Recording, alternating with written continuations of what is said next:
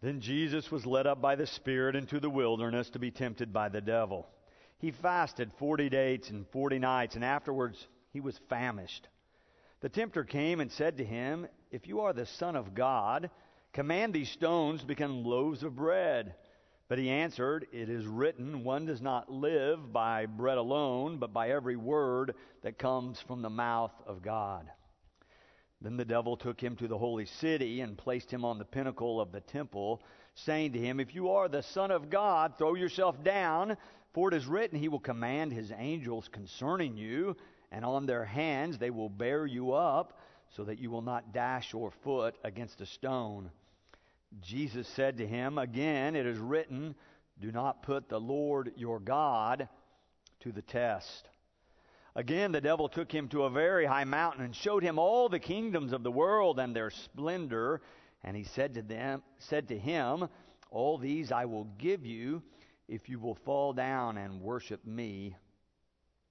Jesus said to him, "Away with you, Satan, for it is written, worship the Lord your God and serve only Him." Then the devil left him, and suddenly angels came and waited on him. This is the word of God for the people of God. Thanks be to God.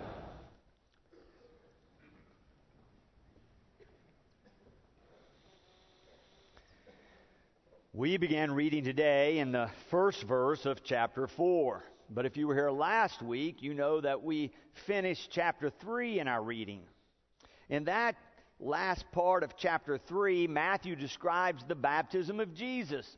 He went down to the river Jordan to be baptized.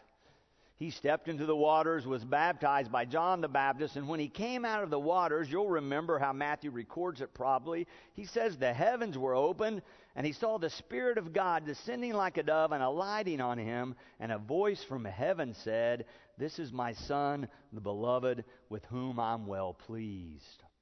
It's a wonderful moment in the gospel story for Jesus to receive this affirmation from God that He is beloved, that He has the favor of God, that God is with Him. Any one of us who wants to be a faithful disciple would love to have that experience of sensing God's presence that close and that directly affirming you. But then notice in the very next verse where we began to read today, Matthew records, "Then Jesus was led up by the Spirit into the wilderness." By the very same Spirit.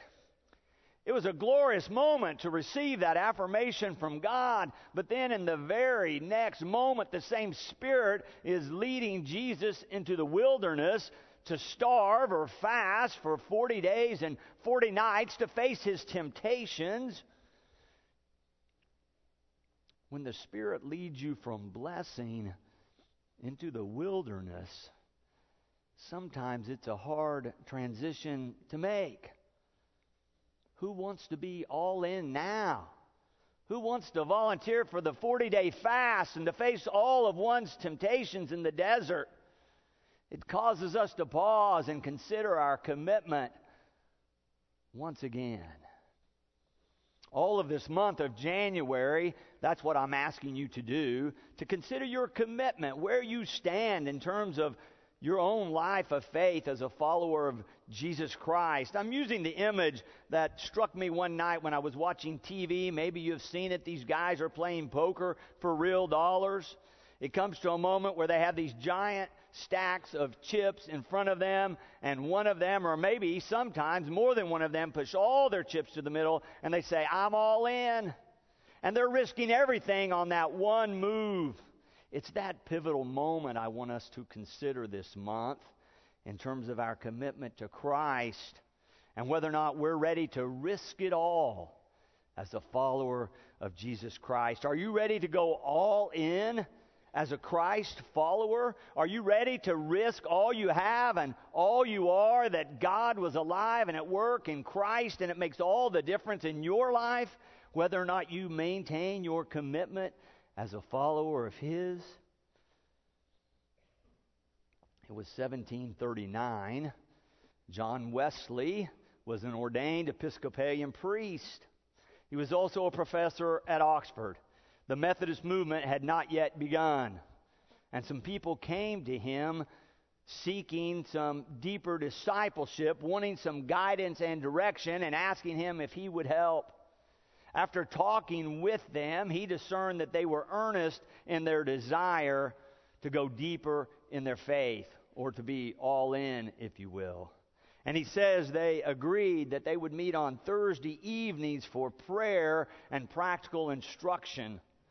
And out of that meeting grew the Methodist movement.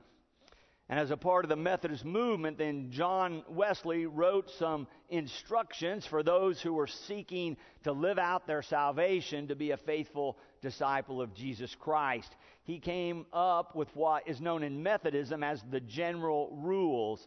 There are 3 of them. Today we're going to talk about the first one. Next week we'll talk about the next 2. The very first one serves as our sermon title today: Do No Harm. I want to read to you what Wesley wrote, because he's saying to these people what he expects of them if they're going to be a follower of Christ in the way that he understands it. He writes it this way: It is therefore expected of all who continue therein that they should continue to evidence their desire of salvation, first by doing no harm, by avoiding evil of every kind, especially that which is most generally practiced.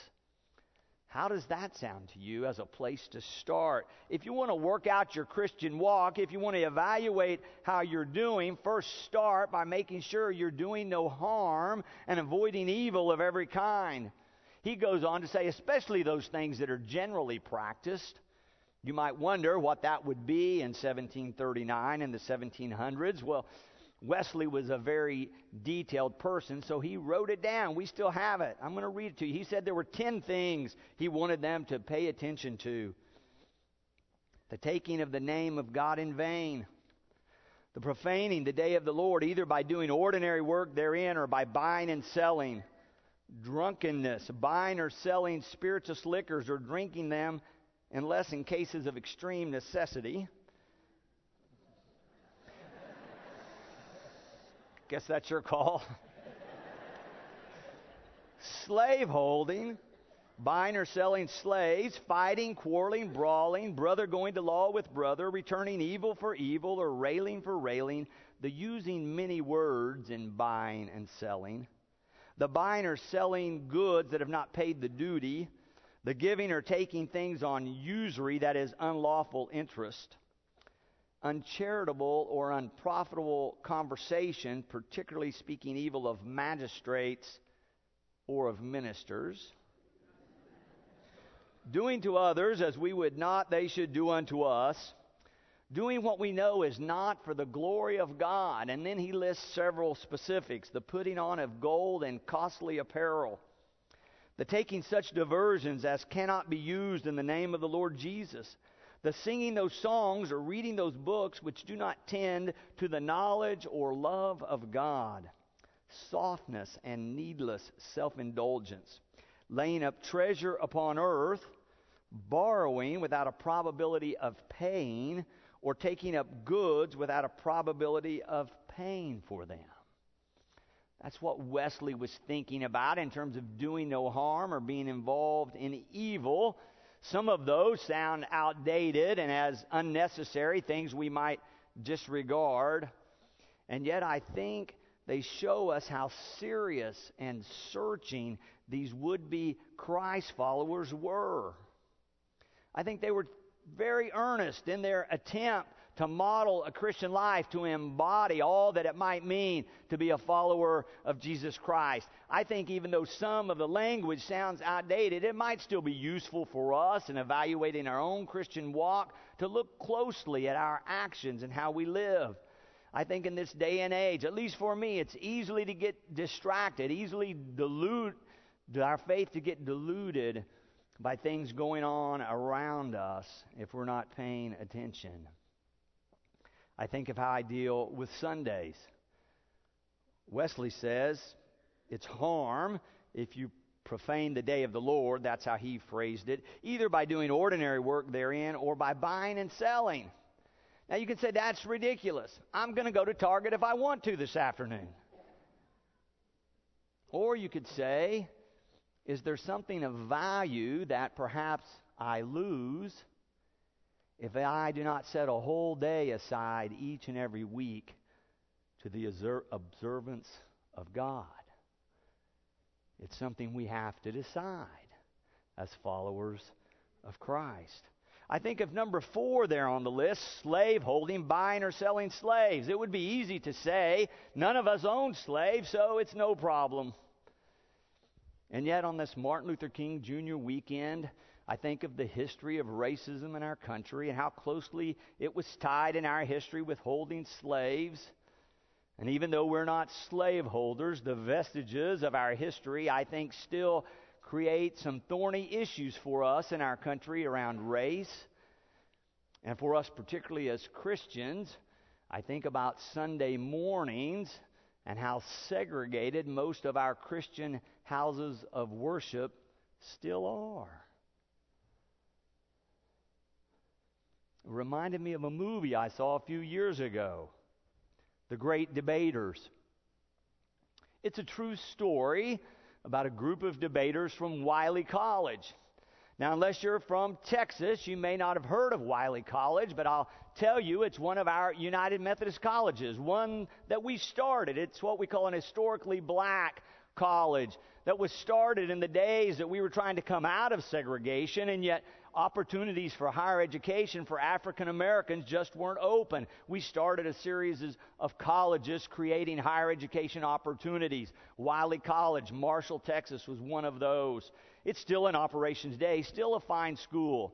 But the movie deals with a time in the 1930s. A new professor came to campus. He was to be the debate coach. He was outstanding, Professor Tolson. And his students became outstanding debaters. They began to debate and win with other colleges one after another. They took on colleges much bigger than they were. They began to take on some white colleges. They won one debate tournament after another. Their reputation and notoriety was growing. It gave the students a wonderful opportunity to travel further than most of them had ever traveled. It was all really fun and really exciting until one night they were driving home from a debate tournament on the back roads of Texas, and they came around a corner, and there were a group of people blocking the road. They slowed their speed. As they got closer, they could see that it was all white people, except for one man who was hanging from a tree, who had been lynched and burned. It was a grisly sight. But when the mob saw the color of the faces in the car, they rushed toward them. They began to throw stones and curse at them. They were able to back up and turn around and get away without harm that night. How many want to be all in now when the road takes a different turn? When the Spirit, as Matthew tells it, leads you from blessing into wilderness, or into conflict, or into danger, or into a time of risk, who wants to be all in then? It causes us to look a little closer at our commitment as a follower of Christ and how high that is on the priority list and how committed we are to sharing the love of God through Jesus Christ in any and all circumstances. In our text, Matthew describes this story. We've read about the birth of Christ and then the baptism, and now this temptation of Jesus in the wilderness. And the same Spirit who blesses Jesus in the baptism, at least Matthew understands, is the one that leads Jesus into the wilderness to face these temptations.